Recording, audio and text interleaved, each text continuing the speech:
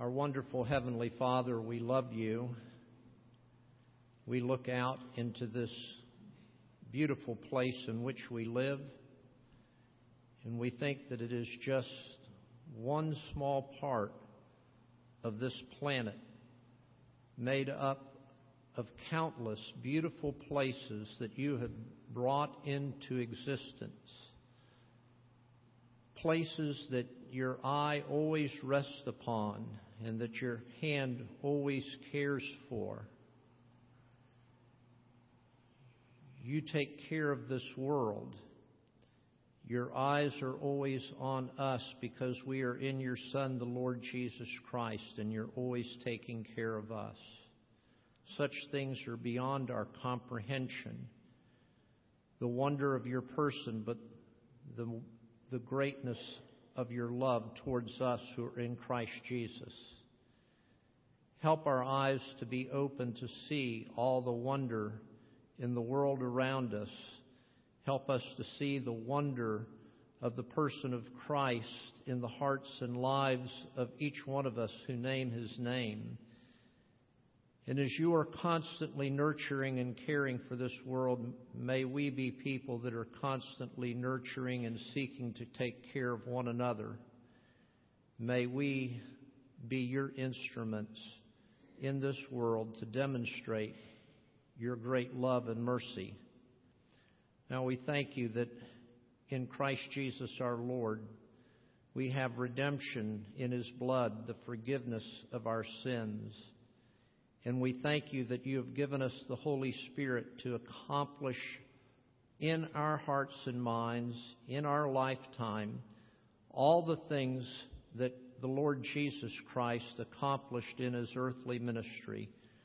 That is your goal through the Scripture and the church and with fellowship with one another and the sacraments and all the things that you have given us to make us like your Son Jesus. And may we have a clear vision of Him, triumphant over sin and Satan and death, seated at your right hand at a place of great glory, waiting to the time when you will send Him forth to consummate all things and to make all things new, to look forward to a time when we will be like He is now in resurrection bodies, and that we will, in that great moment, begin to live an eternity in the world that you have in store for us, without sin, without corruption, without Satan, without anything to offend, and that we will be there with you, we will be there with one another, we will be there with all the holy angels, and we will be there forever. Help us to live in this love, and we pray that you would make us ambassadors of this love in this place where we live. Help us to know you, and help us to make you known. Be with those who are involved in missions around this world. Help them in all that they are doing to spread the knowledge of our Lord Jesus Christ, that men and women might be saved. And we pray that by your Holy Spirit you would work powerfully to bring that to be. Now, Father, there are people here who have loved ones that do not yet know the Lord. Our prayer would be with them that you would bring these loved ones to a knowledge of Jesus Christ. Help us mindful of those who are around us that need to know Christ. Help us to be instruments of that knowledge. Now, Father, for this service, for your call of Marion and Ginger to be in this place, for the call that you have on this church to minister in your name, we give you thanks, and we ask that you would use us to that purpose, and that we would be those people who love one another and love you well. And we make our prayer in Christ Jesus' name with thanksgiving. Amen.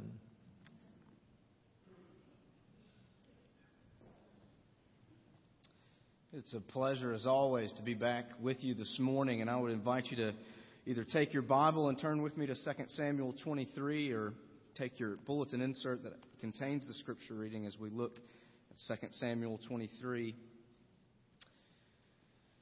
I love the life of David. I love David, the man, as he is presented to us in Scripture. There's no one person in the Bible that gets more coverage than David. In fact, if Jesus was not in the Bible, you would have to conclude that the Bible was about David for the amount of volume that he does get. And here, in the end of 2 Samuel, we draw to the end of the author of Samuel's account of the life and reign of King David. And here at the end of 2 Samuel, we actually find a section of chapters 21 through 24, that are actually not chronological to everything that's come before. You actually get to 2 Samuel 21, and the author has kind of these closing chapters to kind of round out this portrait of David that he has been painting throughout both 1 and 2 Samuel. And in doing so, what he has been doing is giving overarching focus, the author of Samuel has, to the question, who may serve as king of Israel? Who is fit to serve as king of Israel? Who is the king that God's people need? And in many, many ways, David shows that to us. David shows us what we should be looking for in an ideal king. He shows us righteousness. He shows us faithfulness. He shows us grace. But if you know the story of David at all, you also know another thing that he has shown us.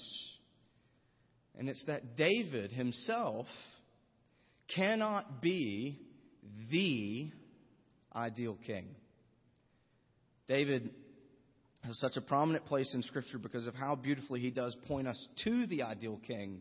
But when we look at his life, we know that he cannot be the ideal king. So as the book of Samuel and the account of the life and reign of David draws to a conclusion, the author wants to round out this portrait that he's drawing to once and for all show us that there is an ideal king, and we can be pointed to him even through the life and ministry of David. And what we're shown in 2 Samuel 23 is through these men that were called the mighty men. So let me pray, and then we'll read here in 2 Samuel 23. Father, as we come to your word now, we pray that you would open it to us, that you would speak to us, that you would speak into our hearts, that you would impart your Spirit in our midst. The words of my mouth and the meditations of all our hearts would be pleasing in your sight, we pray. Amen. If you would, start in verse 8 there and read with me. These are the names of the mighty men whom David had. Josheb-Basshebeth, a Tachimonite. He was chief of the three. He wielded his spear against 800 whom he killed at one time. Next to him among the three mighty men was Eleazar, the son of Dodo, son of Ahohai. He was with David when they defied the Philistines who were gathered there for battle, and the men of Israel withdrew. He rose and struck down the Philistines until his hand was weary, and his hand clung to the sword. And the Lord brought about a great victory that day. And the men returned after him, only to strip the slain. Next to him was Shammah, the son of Agee, the Hararite. The Philistines gathered together at Lehi, where there was a plot of ground full of lentils, and the men fled from the Philistines. But he took his stand in the midst of the plot and defended it and struck down the Philistines, and the Lord worked a great victory. And 3 of the 30 chief men went down and came about harvest time to David at the cave of Adullam, when a band of Philistines was encamped in the valley of Rephaim. David was then in the stronghold, and the garrison of the Philistines was then at Bethlehem. And David said longingly, "Oh, that someone would give me water to drink from the well of Bethlehem that is by the gate." Then the 3 mighty men broke through the camp of the Philistines and drew water out of the well of Bethlehem that was by the gate and carried it and brought it to David. But he would not drink of it. He poured it out to the Lord. And he said, "Far be it from me, O Lord, that I should do this. Shall I drink the blood of the men who went at the risk of their lives?" Therefore he would not drink it. These things the 3 mighty men did. This is God's word for us this morning. I want to look just at this passage, maybe a passage you've never made it to as you've tried to read through the life and account of David, may be familiar to some of you. But I want to look at three things in this passage. And the first one here is David's sigh. The sigh that David lets out, a longing for a drink from the water and the well at the gate of Bethlehem. So I told you this event is chronologically out of place. So we've got this story about David's mighty men. The whole chapter is chronicling the 30 of David, what is known as David's mighty men. And here we see three of them, David's most loyal soldiers. And the events, we can assume maybe they took place around 2 Samuel 5. And if you remember 2 Samuel 5, David had just become king. David had just been finally recognized by all the elders of all of Israel and all of Judah that he was the true king. And so he's just now begun his reign, and the longtime enemies of Israel and longtime enemies of David as well, the Philistines, they decide they're going to test the waters of this new regime. And so they come up and they come into the land and they're going to test David. And so David now is taking his stand, his first stand as the united king of Israel. He's going to take on this test head on as the new king. And the story tells us three things about how bad the situation is, starting there in verse 13. First, we read that it's harvest time. Then we read that David's in a cave. Not the first time he's been in a cave. It's not going to be the last time that he's in a cave. And we read that the Philistines are in the valley of Rephaim. Those details alone tell us this, that Israel at this moment is being set up for a perfect storm of disaster. A perfect storm. The enemy is so far into the country, into the valley of Rephaim, they are merely 5 miles from the capital. David cannot even sit on his throne. He has to go out into the wilderness, into a cave because of the threat. And above all that, we read that it's harvest time. So assuming that if the Philistines were to stay where they are, they have a very real opportunity to wipe out the harvest and a year's worth of food for all of Israel. Disaster is staring Israel in the face. The reign of David and the kingdom already at the beginning of his reign on the verge of receiving a death blow. Now, we know the story of David, and we know that time and again David is faced with conflict, and time and again David is faithful, and God is faithful, and David rises above. And especially as you get to the end of the account of his life, we know that that's kind of been the pattern of the story. But let the circumstances sink in for a moment. From the man on the ground point of view, disaster is staring everyone in the face. This is not a comfortable time. This is not a time to say, well, it's worked out before, it's going to work out again. It's not a time for that. The context is disaster. The context is the borderline despair of what is going to happen next. That is the context that leads David to say longingly, "Oh, that someone would get me a drink." Okay, now here's another key to the passage. David's not thirsty. David's not thirsty. Okay, we know David was a skilled warrior and a skilled military chief. I was never in the military, but I would hope I could figure this out on my own. You don't set up camp where there's no water. You can't do that, right? So we know a literal drink, a literal thirst is not really in view. So what we know then is that David's longing, his sigh, it's spiritual. It's deep. It's coming from his heart. It's coming from his soul. It's along the lines of what he says in Psalm 63. "O God, you are my God. Earnestly I seek you. My soul thirsts for you. My flesh faints for you, as in a dry and weary land where there is no water." David is thirsting for the promises of God to be real in his life. Because as he surveys the landscape, they seem far away. He is longing, he is thirsting for the promises of God to be real in his life. I don't know if you've ever seen this movie, The Shawshank Redemption. Turn on your TV tomorrow, it'll probably be on. It's on every other day. A great movie, Shawshank Redemption, where Andy, the main character, is sitting in the prison yard with his good friend Red. And they're talking about what they would do if they ever got out. Two men seemingly facing life in prison. What would you do if you ever got out? And this is what Andy says. He says, you know where I'd go? Zihuatanejo, a place in Mexico right on the Pacific. You know what the Mexicans say about the Pacific? It's a place that has no memory. A warm place with no memory. That's where I'd go. And it's in that moment, it's a beautiful scene, and it's a beautiful quote. It's in that moment that you get something about Andy. Mexico and the Pacific beach for Andy is not some dream vacation. It's hope itself. It's a reason to go on living, right? It's a shining hope in the darkness, in the drab and the gray of the prison walls. David's cry for a drink is just like that. We've seen, if you read through the life of David, you see over and over and over how committed God was to David. He was committed to him as a little shepherd boy. He was committed to him as a little runt that goes up against Goliath. He was committed to him as Saul, his predecessor, seeks his life. He was committed to him even in the midst of his own sin.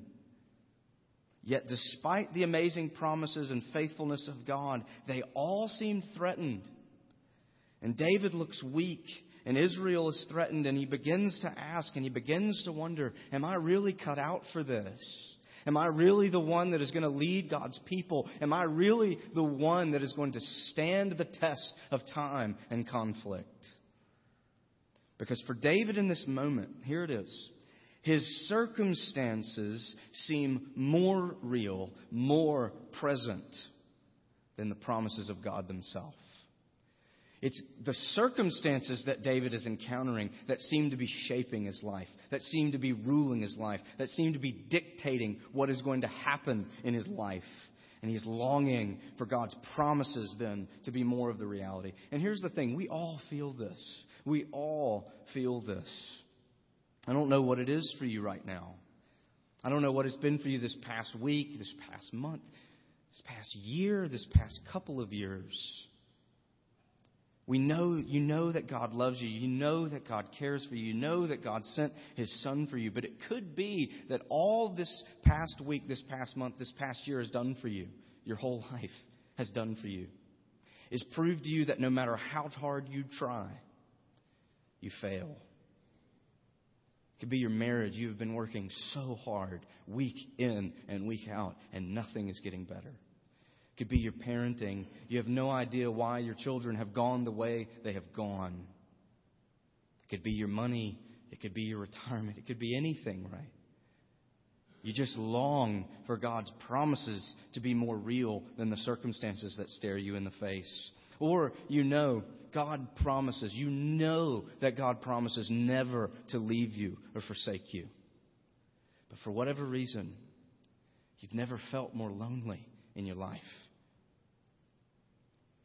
We're all longing for a drink from the well of Bethlehem. And the thing is, the really sad thing is, some of us don't even know that we're thirsty. But we're all longing for that sweet water. And for David and for us, that sweet water is the grace of the promises of God. That they would be real. That they would be the thing that rule and reign in our lives and not our circumstances.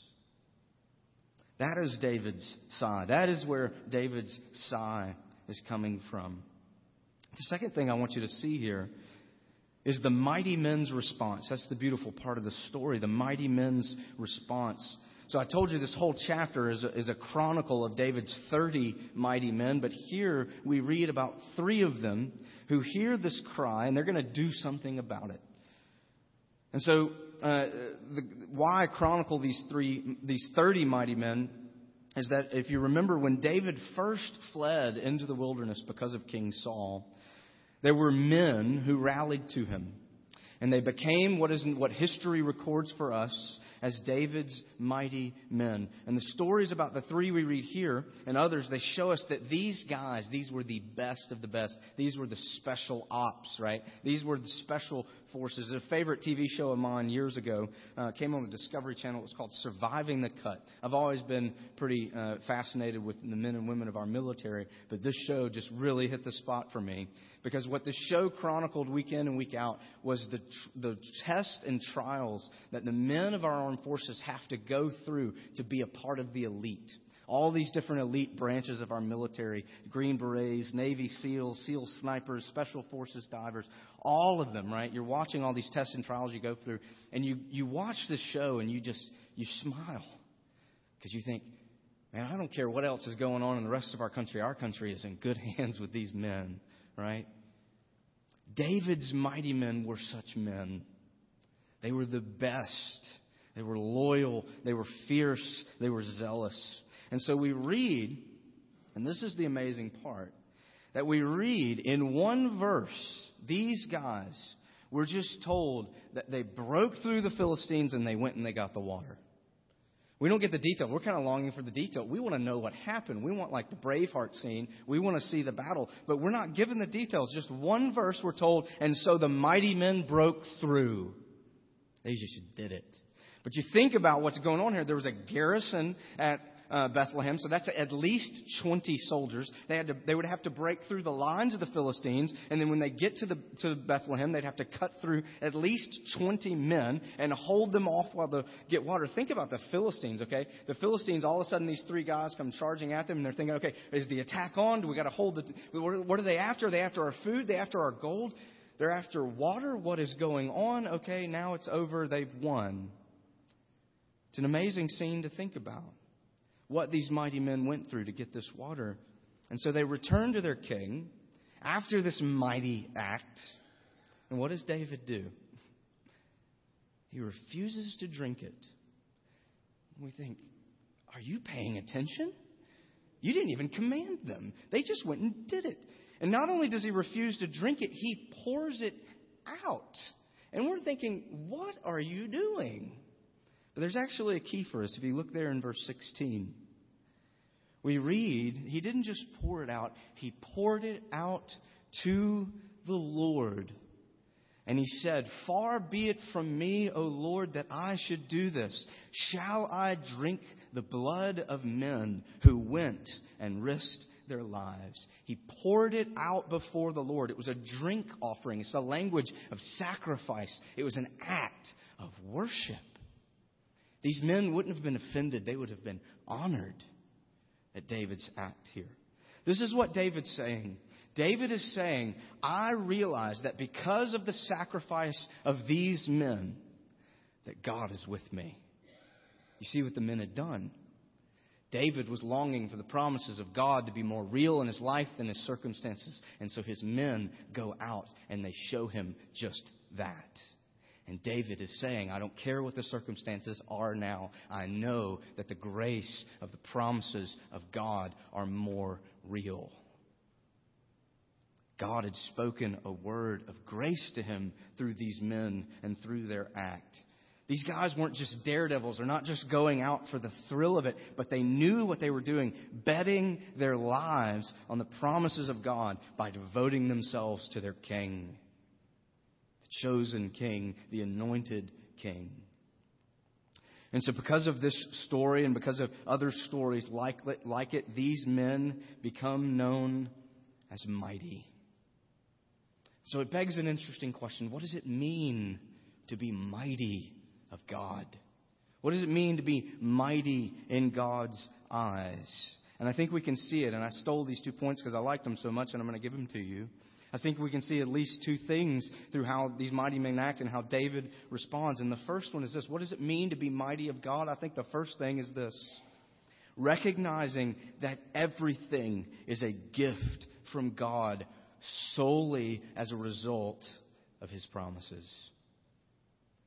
Recognizing that everything is a gift from God solely as a result of His promises, even when my circumstances say otherwise.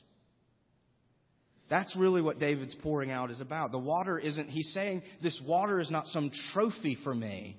It's not some trophy of these men to celebrate their mightiness. No, it is a gift from God, so I will pour it out to Him.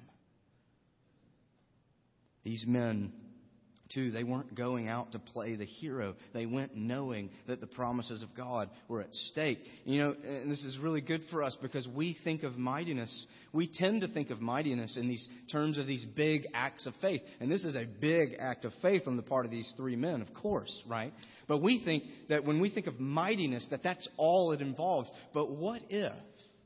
What if the source of true mightiness, what if true mightiness in God that actually produces these big acts is something much more ordinary, something much more routine, something that I rely on Monday morning when I get up to start another week. And I'm right back at it Tuesday, and right back at it Wednesday and Thursday, and so on. What if typical mightiness of God looks like banking my life on His promises in my ordinary life? My day in, day out life. What if real mightiness can look at my accomplishments and say, my accomplishments, what I have accomplished and achieved in this life, does not define me. It's not going to define me today. It won't define me tomorrow. Therefore, I can pour them out before the Lord. What if how well I am doing in this life, how well I have done for myself, how well I am doing at this moment, what if that doesn't define me? Therefore, I can pour it out before the Lord. What if how many people know me, approve of me, approve of who I am, approve of what I'm doing, what if that doesn't define me? Therefore, I can pour it out before the Lord. I think most reasonable people would agree that greed is a cancer on any society. Any society we would long to set up or see flourish, we would agree that greed would be a cancer of that society. But we have to understand, I see this on the college campus week in and week out. We have built something that has been termed a meritocracy. A meritocracy where everything is about what I merit in this life. Where everything that I am is defined by what I do. Right? Living and believing the lie that we are what we do. And this is why I think it's so pertinent to take up on this day, at this moment in the life and ministry of this congregation. What makes a man mighty? What makes a pastor mighty? What makes a shepherd mighty? Is it solely defined on what he does, on what he accomplishes, on what he achieves? What if the only thing that will break us of our greed, the only thing that will break us on defining ourselves solely and completely on our achievements, what if the only thing that can break us of defining ourselves by our accomplishments is by realizing that all we are and all we have is a gift. All of it. How easy my upbringing was. How hard my upbringing was. How hard I had to work in college. How easy I had it in college. All of it, no matter where it was on the spectrum, it was a gift. Totally outside your control. Some of us may need to admit that at times the biggest problem we have with God, or maybe even the reason that we are not a Christian, is that we have yet to believe the promises and to see that everything is founded upon them and them alone. The second thing, what does mightiness of God look like? We see in these mighty men, and it's that their king's wish was their command. Their king's wish was their command. David wasn't giving them a dare. He didn't even command them. It was just a verbal expression of a deep longing. And these three men were so devoted that there was no difference to them between suggestion and command. They rose and they went and they did it. And you know what? In that action, we see what Tim Keller refers to as the biggest difference between the Christian and the ethical religious person. The biggest difference between a Christian and an ethical religious person. The religious ethical person asks, what is required of me? Who is this God? What does he say? What is required of me? I need these things that religion offers me, so what do I need to do or to be to get it? And so that is then to concentrate on the rules or the regulations. The Christian, however, is focused on the heart of God. The religious ethical person says, what do you want me to do? The Christian says, what does God love? The religious person is looking for the reward. The Christian is looking for the joy and the pleasure of God. And that in and of itself is the reward. Look at verse 16. Look at the transition here. Oh, that someone would get me a drink. And then all of a sudden, then they broke through. There's no hint of hesitation or discussion. Their devotion was spontaneous and automatic, and that's how much they loved their king. I don't have to look far on the college campus for a good illustration of this, and maybe you remember this.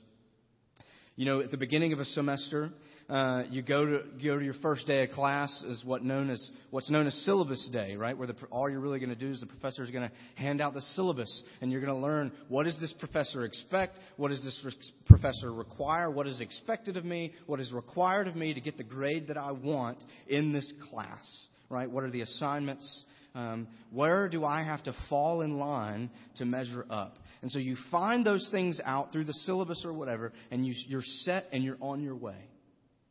But now imagine that same student has begun dating someone at the beginning of that semester.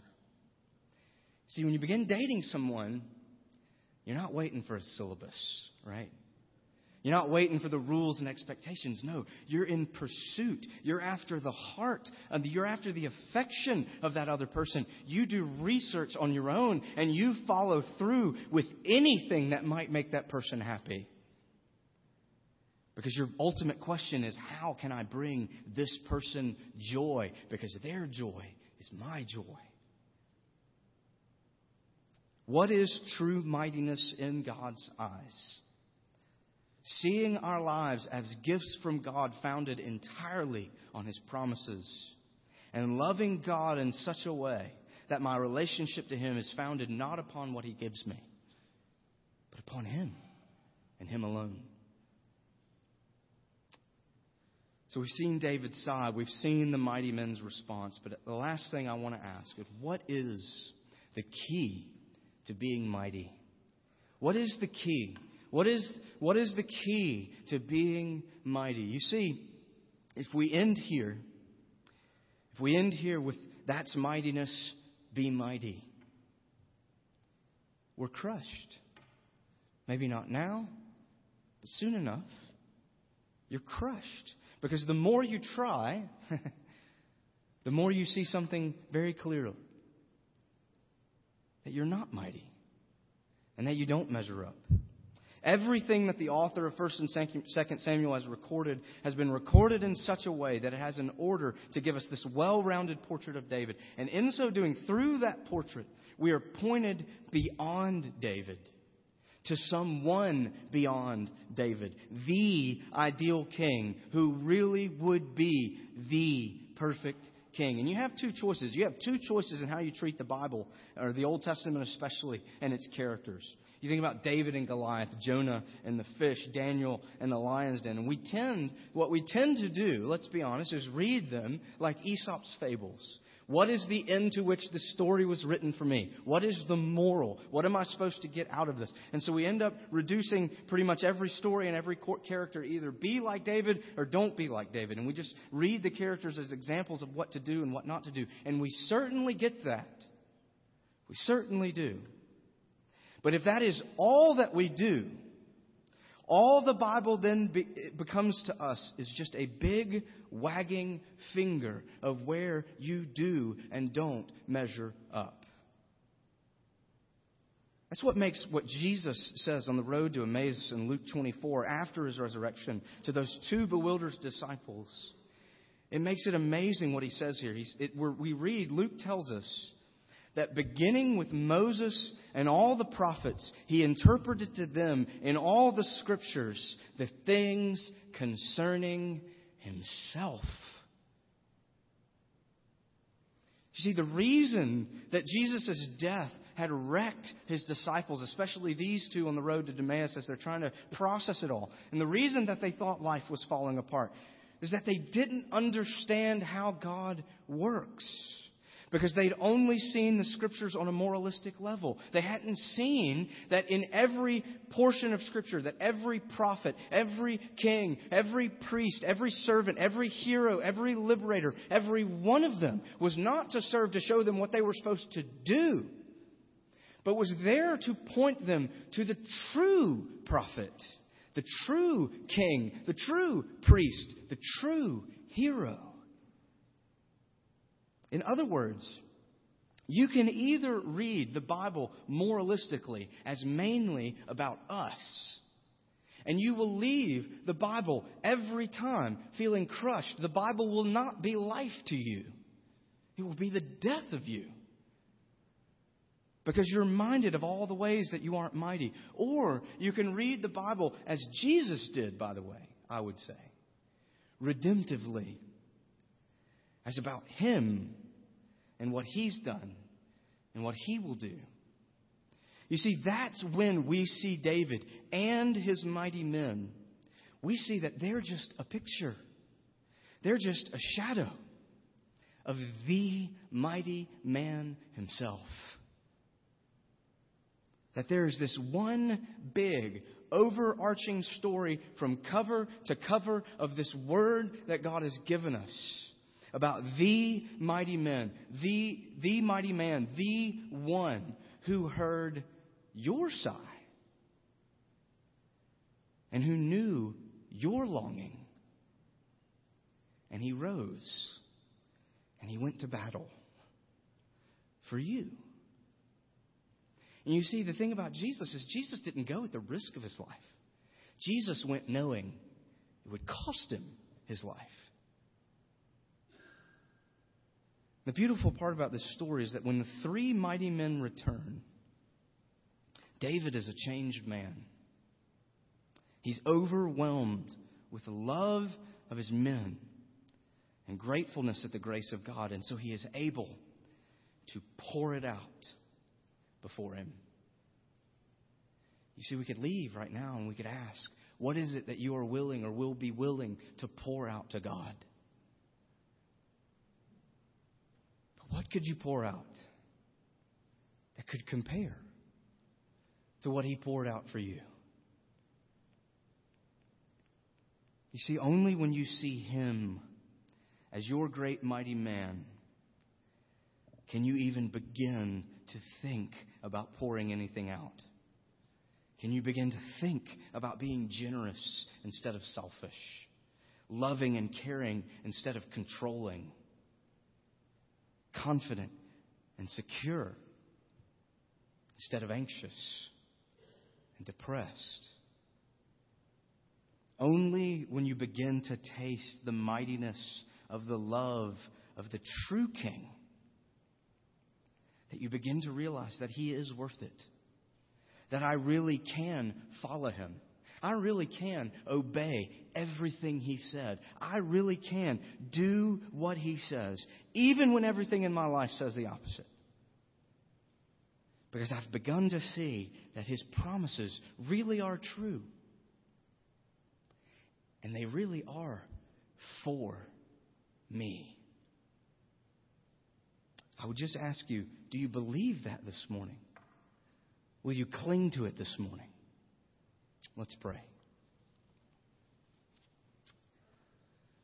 Our Heavenly Father, we thank You for the true mighty man, our Savior, our priest, our King, our prophet, the one who gave His life, who gave everything He was, that we might be with Him, that we might be conformed to His image, that we might be co-heirs with Him. Father, would You even give us a glimpse of that truth this morning, that we would believe it, that we would know it, that we would rest in it. We pray in Jesus' name. Amen.